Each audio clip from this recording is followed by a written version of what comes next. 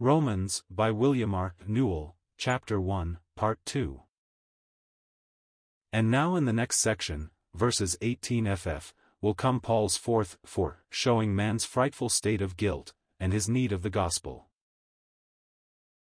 18 For there is revealed God's wrath from heaven upon all ungodliness and unrighteousness of men, who hold down the truth in unrighteousness, of life. 19 Because that which is known of God is manifest in them, for God made it evident to them. 20 For the invisible things of him from the creation of the world, made known to the mind by the things that are made, are clearly perceived, both his eternal power and divinity, so as to render them inexcusable. 21 Because, though knowing God, they did not glorify him as God, nor were they thankful towards him, but became vain in their reasonings, and their senseless heart was darkened. 22 Professing themselves to be wise, they became fools. 23 And changed the glory of the incorruptible God for the likeness of an image of corruptible man, and of birds, and of quadrupeds, and of creeping things. It will not only fail to help us, but will seriously harm us, to study the awful arraignment of God against human sin, unless we apply it to ourselves, thereby discovering our own state by nature. Therefore we have sought to make plain these terms which Paul uses, in view of today's sin. Christendom is rapidly losing sin consciousness, which means losing God consciousness, which means eternal doom, as were the days of Noah, as it came to pass in the days of Lot, they knew not. Because iniquity abounds, the love of many professing Christians is waxing cold, so that we see a Sardis condition everywhere, a name to live, while dead, on many faces, the horrid lack of spiritual life, the lightless, sightless eyes, the chill, the corpse-like chill, of the lifeless, the unfeeling. On the other hand, among God's real saints, those born from above and indwelt by the Spirit of God, there is everywhere, thank God, a gathering, an eagerness, a hunger for His word, for news from home, for their citizenship is in heaven. Therefore let all who have ears to hear give the utmost attention to what God says about our state by nature. Do not apply the threefold God gave them up of Romans 1 to the heathen, as most do. Behold, we are those of whom God says, there is no distinction, all sinned and fall short of the glory of God. All are brought under the judgment of God. O saints, beware of the select circles, the we are better societies of pride. For all human beings are alike sinners, for the Scripture shut up all things under sin, that the promise by faith in Jesus Christ might be given to them that believe. Galatians 3 verse 22. The more you discover yourself to be a common sinner, the more you will realize God's uncommon grace. And the more deeply you despair of man, of yourself, the more simple and easy it will be to rest in Christ and in His work of salvation for you. Verse 18, Wrath revealed from heaven. This is the tenor of all Scripture as to God's attitude toward defiant sin. Jehovah rained upon Sodom and upon Gomorrah brimstone and fire from Jehovah out of heaven, we read in Genesis 19 verse 24. We know that God has appointed a day in which He will judge the world, Acts 17 verse 31, that He will visit with wrath at that time, Romans 3 verse 5. However, in the thrice repeated God gave them over of verses 24, 26 and 28, there is to be seen the character, the beginning, and the working of God's wrath in this world, in His judicial handing over of rebels to go further into rebellion.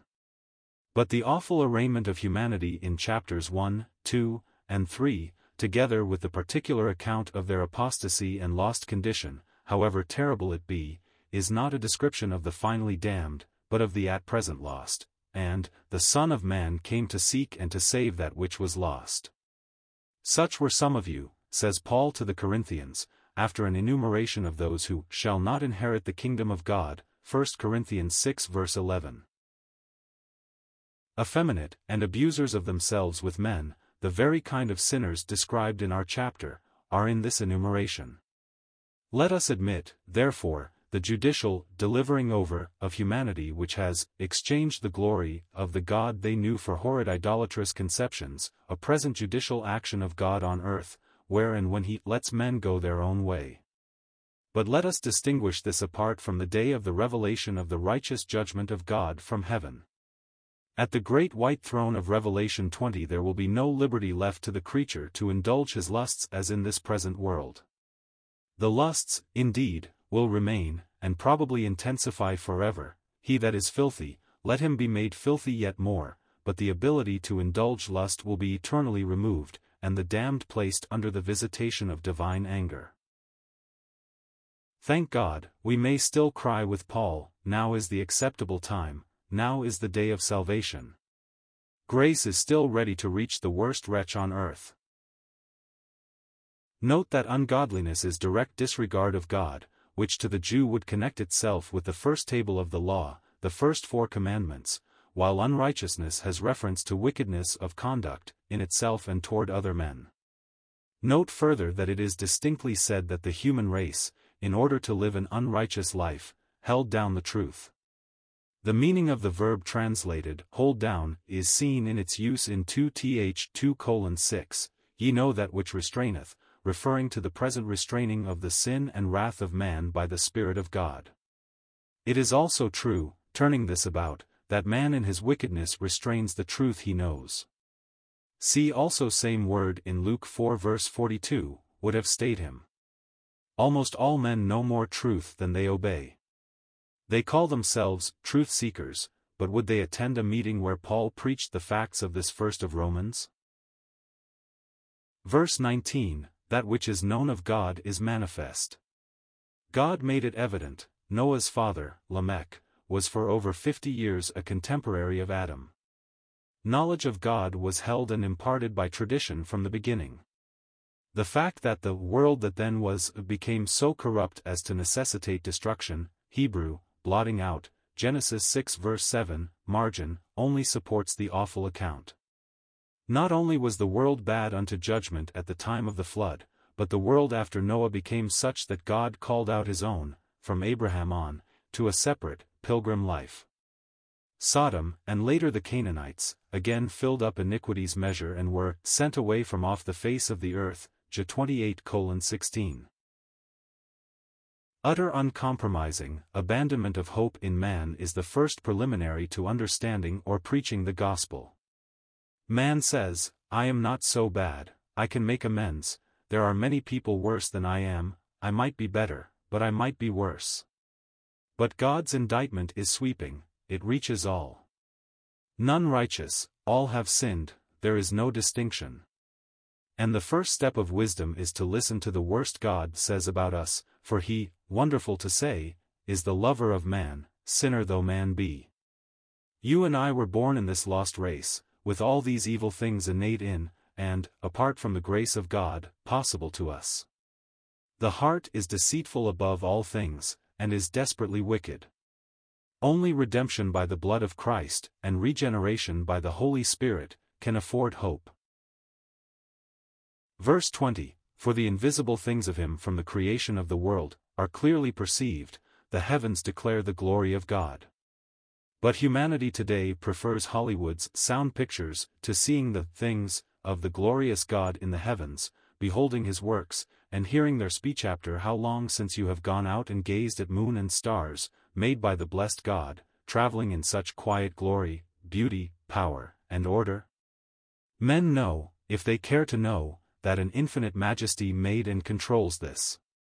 Even his eternal power and divinity. 20, Paul connects the observing of the mighty and beautiful things of the universe with the consciousness of a personal God. 21 Human science, through its telescope, observes the vast courses of the stars, moving with amazing accuracy in their orbits, but often counts it a mark of wisdom to doubt whether an intelligent being exists at all. But, the undevout astronomer is mad, as said the great Kepler. No really great scientist today supports the Darwinian theory, and many, and some of the most prominent scientific men are saying, there must be a God, a creator. 22. Next, the reason for God's wrath is stated, men are without excuse, men had the light, and that from God. His eternal power and divinity were, from creation onward, plain to men, from his works.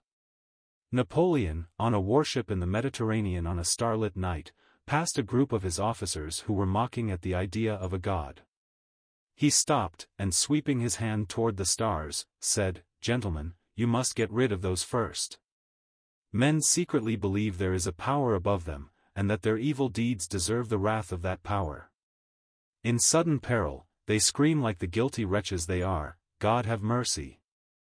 Knowledge of God, though not acquaintanceship with him, lay behind Pharaoh's words, "I have sinned against Jehovah and against you," Exodus 10 verse 16, and behind the words of the Philistines in 1 Samuel 4 verses 7 and 8, and 5:7, 8, 11, and the proclamation of the king of Nineveh, Jonah 3 verses 7-9.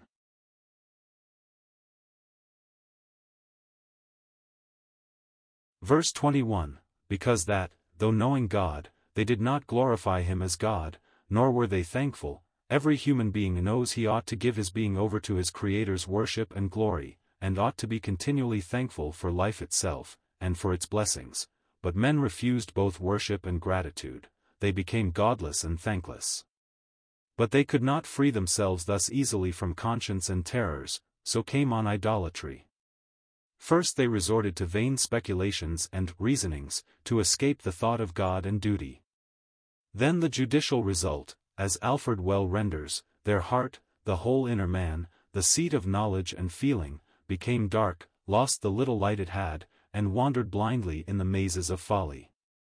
Think of a whole race of created beings knowing, but refusing to recognize, their Creator. Of their eating from his hand daily, but refusing even one thanksgiving. Yet such ungodly ones, such unthankful ones, are all about you, now. Verse 22, professing themselves to be wise, they became fools, rejecting the light of God's knowledge in their consciences. Men now arrogated to themselves wisdom, and became, what?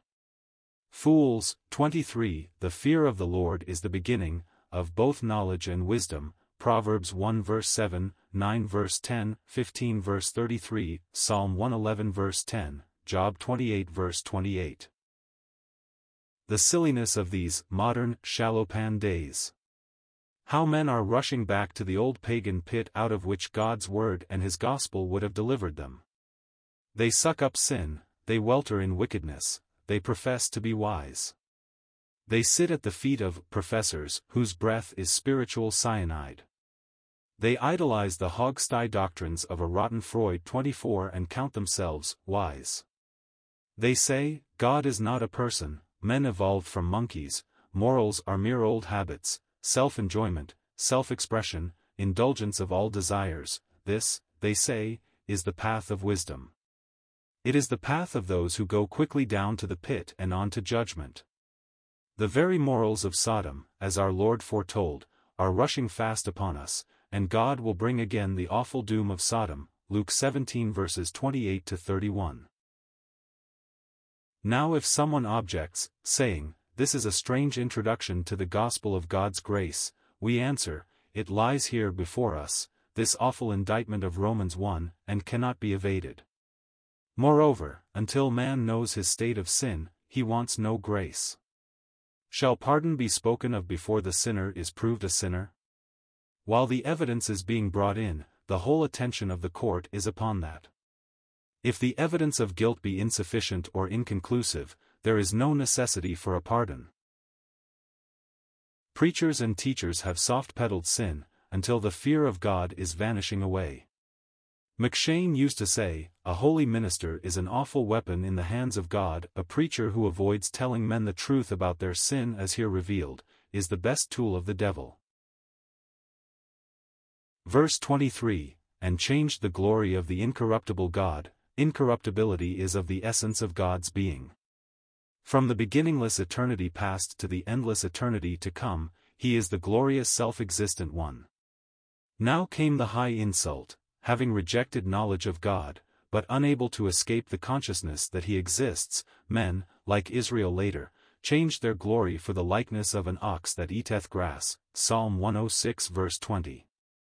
The more you reflect upon the infinite glory and majesty of the eternal God, the more hideous will the unspeakable insult to him of any kind of idolatry appear to you.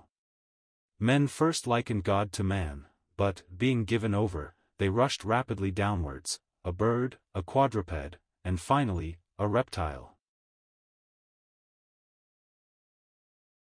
Vincent remarks, deities of human form prevailed in Greece, those of bestial form in Egypt, and both methods of worship were practiced in Rome.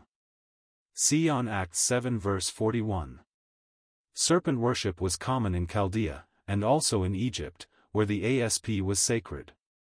Israel evidently learned calf worship from Egypt's sacred bull. 25. 24 Wherefore God gave them over in the lusts of their hearts unto uncleanness, so that their bodies were dishonored among themselves. 25 Such ones as they, who changed the truth of God into the lie, and worshipped and served the created thing rather than the Creator, who is blessed unto the ages. Amen. 26 On account of this, God gave them over to shameful passions, for their females. 26 Changed the natural use into that contrary to nature. 27 And in like manner also the males. 27 Having left the natural use of the females, were inflamed in their lust one toward another, males with males working out shame, and receiving in themselves the recompense of their error which was due. Verse 24 God gave them over in the lusts of their hearts.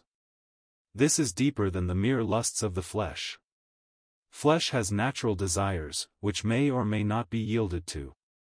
The lusts of the heart continue after the flesh is dissolved, and even when, in the tormented bodies of the damned, the lusts of the flesh cannot be conscious or controlling, the lusts of the heart will forever exist. Notice that when man is delivered from divine restraint, the lusts of his heart plunge him into ever deeper bodily uncleanness, and bodily vileness. History backs up this fact with terrible relentlessness. What an answer is here to all the boasting of proud men of a principle of development in man, to the lying claim that man is ever making progress. The golden age of Grecian literature, and that of Roman letters, in both of them we find remarkable minds, but their works must be expurgated for decent readers. No printer, even in this corrupt age, would dare to publish books with literal descriptions of the orgies of classical days. Verse 25, For they changed the truth of God into the lie, that God is glorious, incorruptible, infinite, is the truth, that any image whatsoever, be it gold, silver, wood, stone, picture or symbol, is God. God here names this the lie. 28 Any such thing, connected with worship, is a fearful travesty of the divine majesty. Think of it. They worshipped and served the created thing rather than the Creator, who made the creature. This is that desperate hiding away from God by wicked-hearted man, called idolatry. See Appendix 3 in the author's Book of the Revelation, 29 Who is blessed unto the ages. Amen.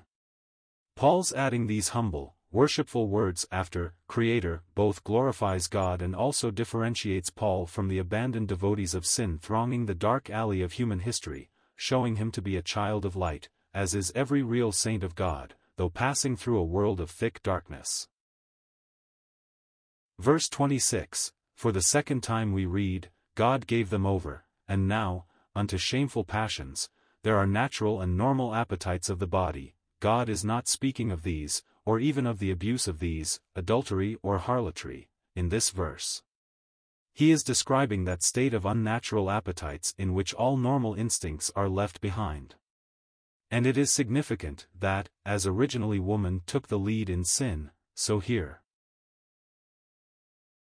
Verse 27, Here men are seen visited with a like condign, judicial, giving up by God, in which they forget not only the holy relations of marriage, but even the burnings of ordinary lust, and plunge into nameless horrors of unnatural lust bondage, all, males and females, receiving in themselves the due recompense of their error. Compare, among themselves, of verse 24, with, in themselves, of verse 27, these words bring out, as Godet remarks, the depth of the blight. It is visible to the eyes of all. And Meyer also, the law of history, in virtue of which the forsaking of God is followed among men by a parallel growth of immorality, is not a purely natural order of things, the power of God is active in the execution of this law. What a fearful account is here! A lost race plunging ever deeper, by their own desire. Left in shameful, horrid bondage, unashamed, not only immoral, but unmoral, hideous.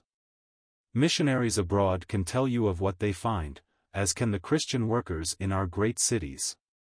But you would be unprepared to believe what exists, in the private lives of many, even in country districts through Christendom.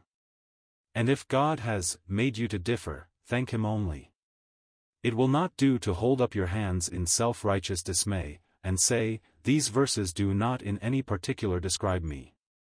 For God will show you and me that this is exactly the race as we were born into it, and out of which the only rescue is being born again. All these things pertain to lost, fallen man. Man is a tenant of the earth only by divine grace, since the deluge. 30.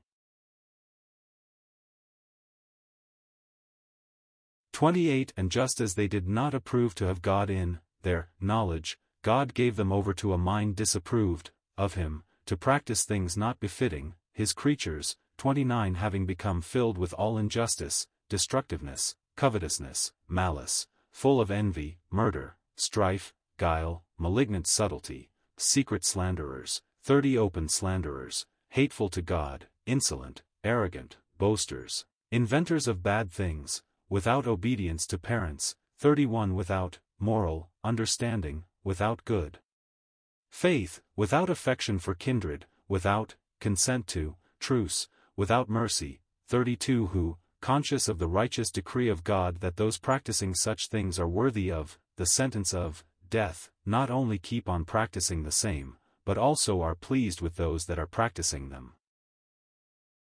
Verse 28. Here we have for the third time the judicial utterance, God gave them over. This time it is to a settled state, a reprobate mind. There is such a solemn irony in the manner of speech in the Greek, that it should be brought out as well as the English will allow. Alford translates it, because they reprobated the knowledge of God, God gave them over to a reprobate mind. Conybeare renders it, as they thought fit to cast out the knowledge of God, God gave them over to an outcast mind. We might render it, to a mind disapproved of God, since they did not approve knowing God. And given over to do what? To live lives, think thoughts, be such creatures, as are not befitting the universe of the blessed God, and most particularly not befitting man, who was created in God's image. In the following verses, 29 to 32, three things are seen. First, some 9 phases or developments of human sin, verse 29, second, the kind of people it makes, verses 29 to 31, and third, the fearful human conspiracy or agreement of wickedness of man against God, verse 32. Let us mark each carefully.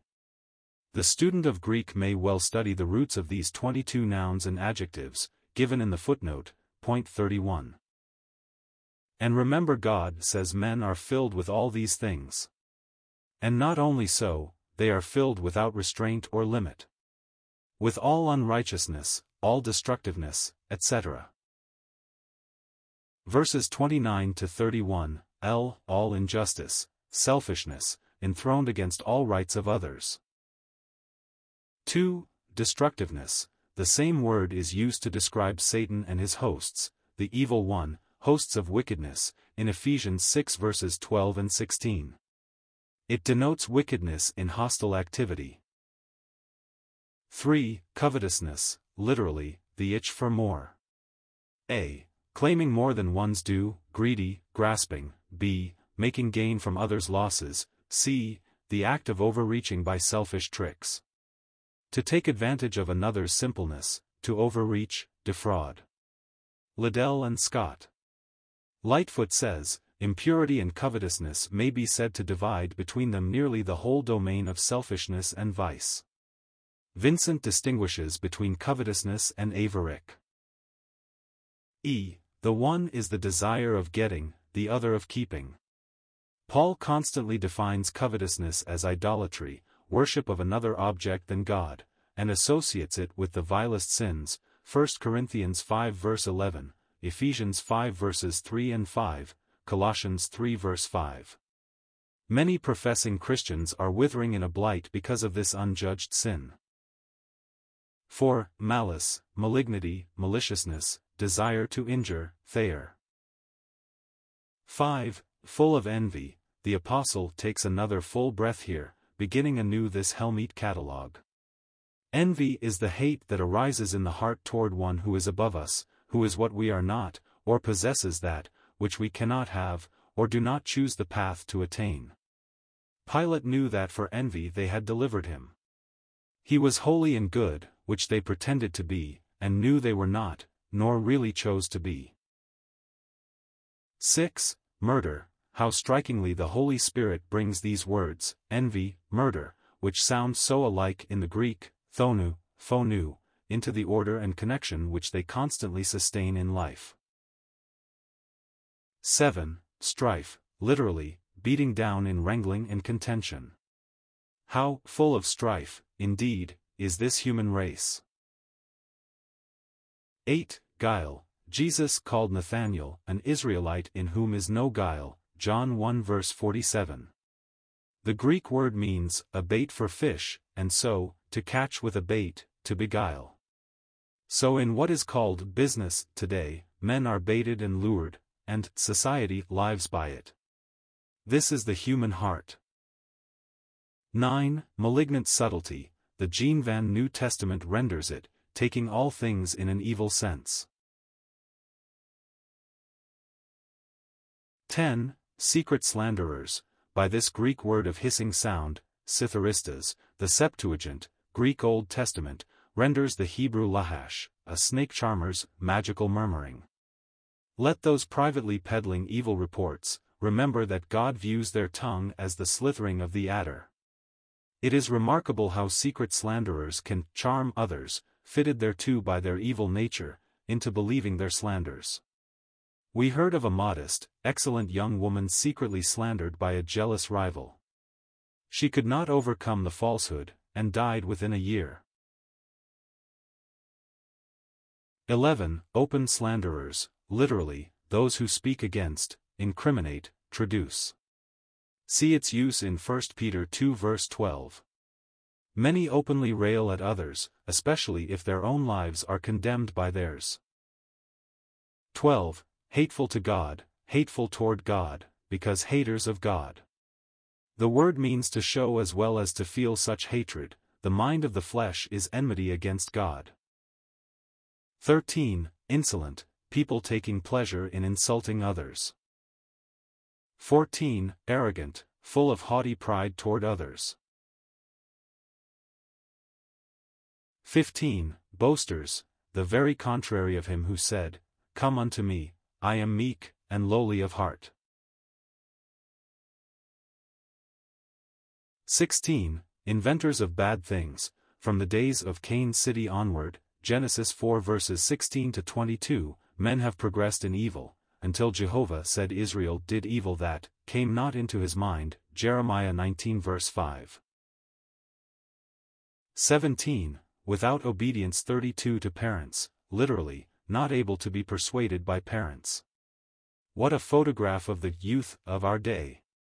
This appalling rejection of parental control is developing amazingly in these last days, just as God said it would, 2 Timothy 3 verses 1 and 2. It brings a curse upon whole families, whole communities, and whole lands. Obedience to parents brings promised blessing, honor thy father and thy mother, which is the first commandment with promise, that it may be well with thee, and thou mayest live long on the earth, Ephesians 6 verses 2 and 3. The eye that mocketh at his father, and despiseth to obey his mother, the ravens of the valley shall pick it out, and the young eagles shall eat it. Proverbs 30 verse 17. This explains many an early death. Yes, and terrible deaths long delayed. 18. Without moral understanding, the verb is used in Scripture only of moral and spiritual understanding, Matthew 13 verses 14 and 15, 19, 23, 51. This adjective, Romans 1 verse 31, means, without any understanding of divine things, having no proper moral discernment. That is the awful condition of the human race, and, remember, you and I were born in it. 19. Without good faith, faithless, bound by no promise or covenant. This is a very heart disease. The word denotes that wickedness that does not intend to carry out its pledged word, except for selfish ends.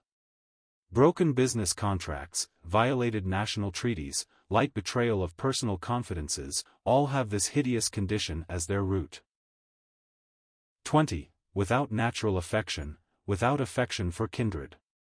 Even a 3rd-century pagan poet, Theocritus, calls these the heartless ones.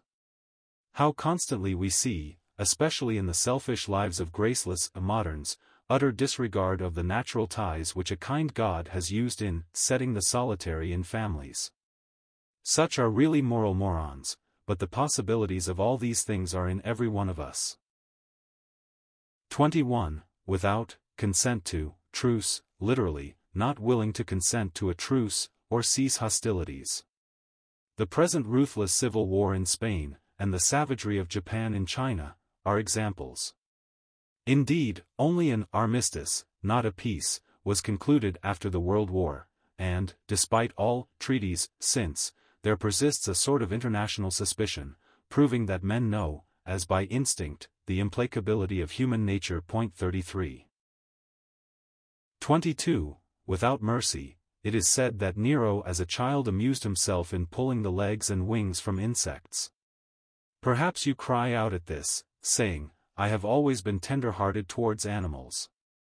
Indeed? And how about people? Are you tender-hearted towards them? To all of them?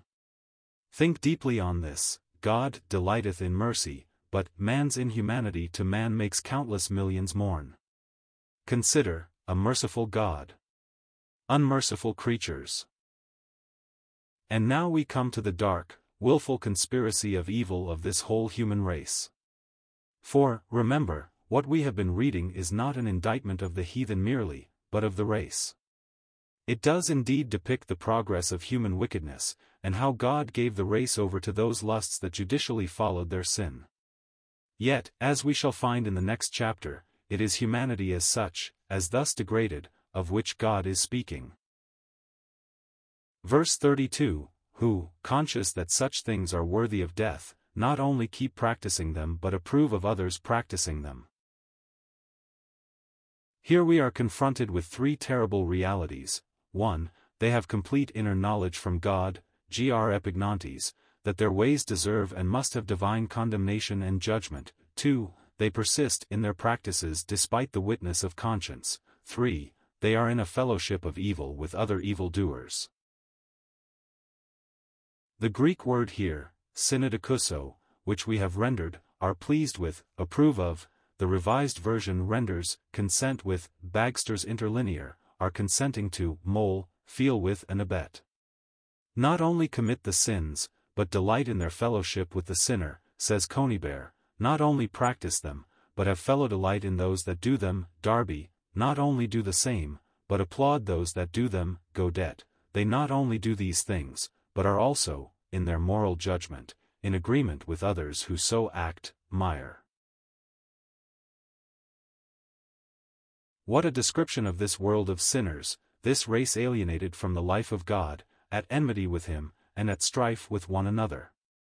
But all in a hellish unity of evil. The wrath of God, in Romans 1. The Greek word for wrath, ork, is used 12 times in this book of Romans, and always as connected with God. In all 12 occurrences in Romans it is referred to God. The wrath of God is revealed. 1:18, wrath in the day of wrath. 2:5, wrath and indignation. 2:8, God visiteth with wrath. 3:5, the lair worketh wrath. 4:15, much more shall we be saved from the wrath of God, through him, Christ. 5:9, if God, willing to show his wrath, endured vessels of wrath fitted for destruction. 9:22, give place unto the wrath of God. 12:19, wrath to him that doeth evil, 13:4, not only because of the wrath, but also for conscience' sake, 13:5. Now the fundamental word for wrath is org, and it always looks, in Romans, toward the final, or last, judgment, although including, as in 13:4, 5, God's governmental actions through present human authorities. This distinction between the outpouring of governmental wrath which precedes the kingdom, and the final assize at the last judgment is of primary importance. Paul is dealing in Romans with eternal things, with no condemnation, on the one hand, and with final condemnation on the other. It is not the attitude and actions of God as the dispensational ruler of earth's affairs, but the final judge dealing with eternal individual destinies, of whom Paul is writing. Mark carefully, therefore, that Paul, who is setting forth the gospel of grace, describes the blessedness of those who receive that gospel as forgiven, justified, at peace with God. Romans is a court book. God, who adjudged all guilty under sin, gladly declares righteous and safe those who trust him. Contrariwise, those who reject his mercy and grace are visited by the same judge, even God, with wrath. Both the wrath in the one case, and the grace in the other, proceed from God's personal feeling. And just as there was personal divine mercy and eternal tenderness toward the believer, so there is personal divine wrath and eternal indignation against those who despise his love and mercy, as set forth in the death of his Son. It is righteous indignation, certainly, but it is personal indignation. Listen carefully to God's own words as to this future visitation of wrath upon the finally impenitent. Jehovah, whose name is jealous, is a jealous God, Exodus 34 verse 14. Lest there should be among you man or woman whose heart turneth away from Jehovah, to serve other gods, and it come to pass, when he heareth the words of this curse, that he bless himself in his heart, saying, I shall have peace, though I walk in the stubbornness of my heart. Jehovah will not pardon him, but then the anger of Jehovah, and his jealousy, shall smoke against that man. Deuteronomy 29 verses 18-20, Jehovah is a jealous God, and avengeth, Jehovah avengeth and is full of wrath, Jehovah taketh vengeance on his adversaries, and he reserveth wrath o'er his enemies, he will pursue his enemies into darkness. Nahum 1 verses 2 and 8, Vengeance belongeth unto me, I will recompense, saith the Lord. Romans 12 verse 19. It is a fearful thing to fall into the hands of the living God. Hebrews 10 verse 31, Can thy heart endure, or can thy hands be strong, in the days that I shall deal with thee? I, Jehovah, have spoken it and will do it. Ezekiel 22 verse 14. It is fatuous folly to seek to avoid the manifest, necessary meaning of such words. God, who alone has the right to avenge, will avenge. The very first chapter of the prophets warns any willing to hear, I will ease me of mine adversaries, and avenge me of mine enemies. Isaiah 1 verse 24. Human justice is to be meted out by juries of men and by judges, uncolored by personal feelings. Not so with God. As is not the case in human courts, it is the judge himself who has been wronged. It is his light that has been refused for darkness. It is his salvation, and that by his Son's blood that has been despised. And it will not be justice merely, but the infliction of penalty by an outraged being whose name is love, now aroused to a righteous fury commensurate with the measureless guilt of the hideous haters of his holiness, the despisers of his mercy. It will be by the hand of the judge of all, himself, that wrath will fall upon the guilty. As for the great pulpiteers of Christendom, the favorites of the rapidly apostatizing denominations of this day, the men who, by their ecclesiastical politics or personal ability, or so-called scholarship, are outstanding and yet deny or ignore the wrath of God, fear them not. They are false prophets, prophets of peace, which can only be found in the shed blood of the Redeemer, the blood which they do not preach. Oh, that day!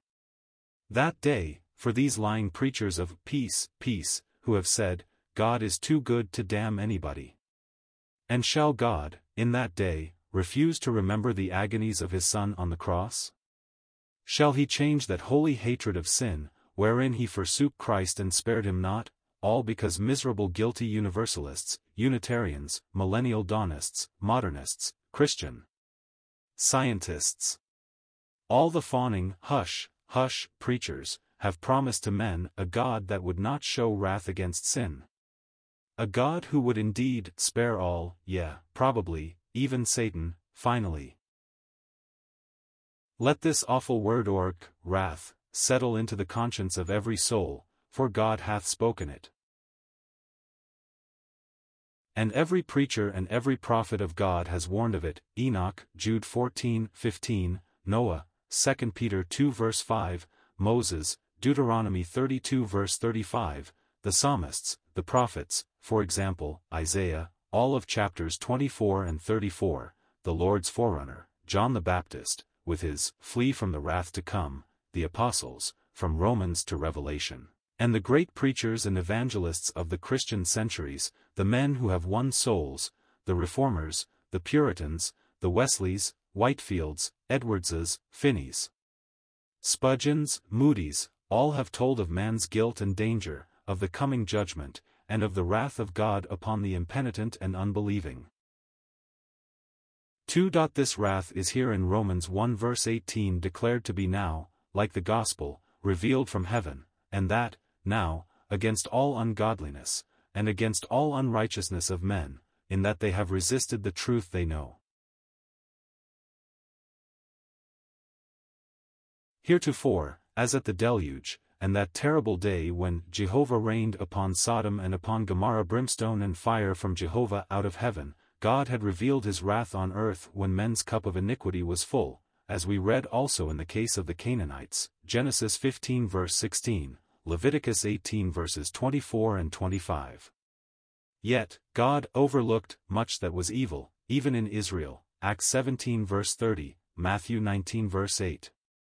But now, he commandeth all men everywhere to repent, in view of a revealed coming day of judgment, by the man whom he hath ordained, Acts 17 verses 30 and 31, Rom 2:16. And of which judgment he hath given certainty to all men by raising this coming judge from the dead.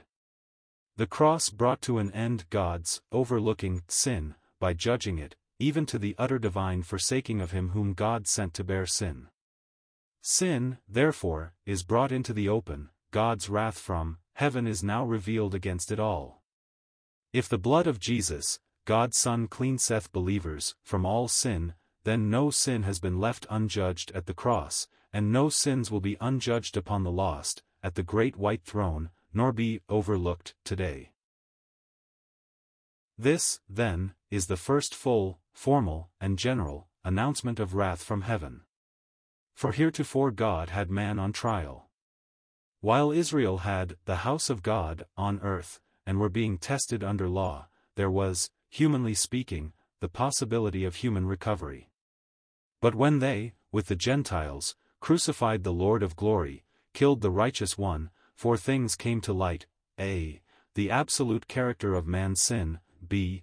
The absoluteness of God's holiness which could not spare the Son of his love, when once sin was laid on him, c. The absoluteness of God's love and grace toward sinners, in publishing forgiveness and righteousness as a free gift through Christ, beginning from Jerusalem, where men had crucified his Son. And the revelation from heaven of divine wrath against all ungodliness, all unrighteousness. It was not that God hated sin less in the past, in the times of ignorance. But there had been overlooking, forbearance. Now, with the full revelation of both human guilt and divine grace by the cross, there must also be fully announced God's wrath from heaven against all sin. It is no longer an earthly, governmental affair, as against high earthly offenders, such as Pharaoh, the Sodomites, or the Canaanites, but against all ungodliness, all unrighteousness.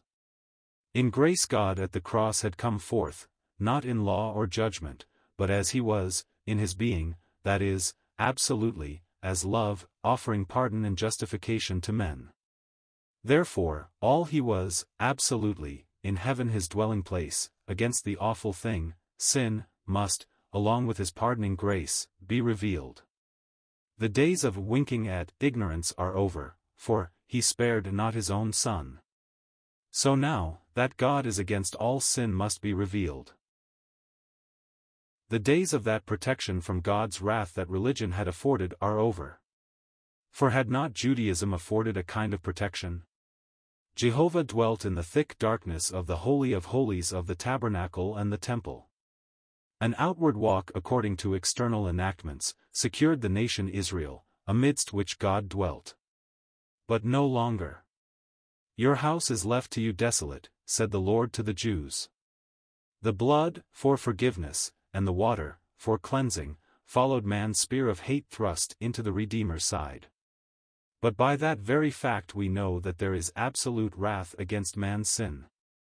Only, flee not from this wounded lamb, for here the wrath has struck. There is safety here, though nowhere else in the universe. 3. It will fall to other pens than Paul's, to those of Peter and Jude, and especially to that of John, in the Apocalypse, to describe the particulars of time and mode of visitation of God's wrath, together with the places of confinement and punishment of the wicked, both before and after the last judgment. Peter will write of Tartarus, where God cast the rebel angels of Genesis 6, 2 Peter 2 verse 4, and Jude will describe both the everlasting bonds of those angels, and also the eternal fire that overtook the sinners of Sodom and Gomorrah, while John will show the risen Christ with the keys of death and of Hades, the detention jail at present of lost human spirits, and John will describe also that awful lake of fire which shall be the final portion of the devil and his angels, and of those who sided with him against God. Compare Revelation 20 verse 10, Matthew 25 verse 41. Paul, however, will set forth the scene as from God's court. Just as his gospel will show a God whose love is such that he gave Christ for wicked, hateful sinners, and offers to justify the ungodly who believe him, so the contrary of justification, condemnation, becomes the portion of the rejecter of mercy. Since grace is the outpouring of God's heart of mercy, and is a personal feeling, so despised mercy arouses in God, and how necessarily, the opposite of mercy, wrath. Paul's words will therefore be, grace, and over against it, wrath. Justification, and over against it, condemnation. Life, and over against it, death. He will say to the saints, Ye have your fruit unto sanctification, and the end, eternal life. And, of the things whereof the saints are now ashamed, the end of those things is death.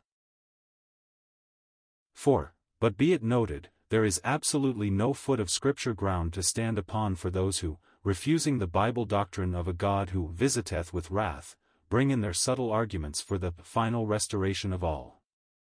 Honest readers know that the very opposite is taught throughout the Scripture. There is no wrath upon believers. There is forever nothing but wrath for unbelievers. If you value your soul, regard with utter horror all trifling on this question. If you do not believe in divine wrath, you are not subject to Scripture, and you are in fearful personal danger. The errorists begin very subtly, as the Bullingerites began with the doctrine of soul sleeping. See footnote to Romans 15 verse 8. Found on page 526. Then there are the annihilationists, the conditional immortality falsifiers, the Christadelphians, the restorationists, the Seventh-day Adventists, and all the rest of the rabble. These false prophets are lulling millions upon millions into a deathful slumber from which only the crack of doom will rouse them. There are no soul sleepers or restorationists in Hades. They know the truth now. And they are in nameless terror of coming judgment and final eternal hell.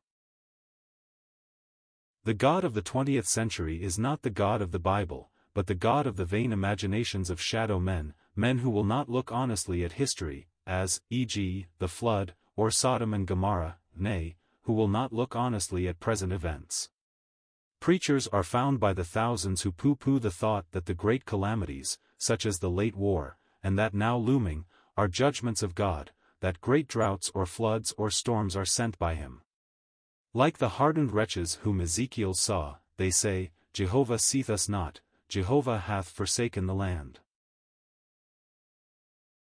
If Paul, at the beginning of church days, could write to Roman Christians that terrible arraignment of the human race with which this epistle begins, and must begin, what shall be the attitude, and what the words, of any faithful preacher or teacher at this, the end of the church times, after nearly 2,000 years of unbelief, heresy, divisions, and general denial of the guilt and danger of lost men?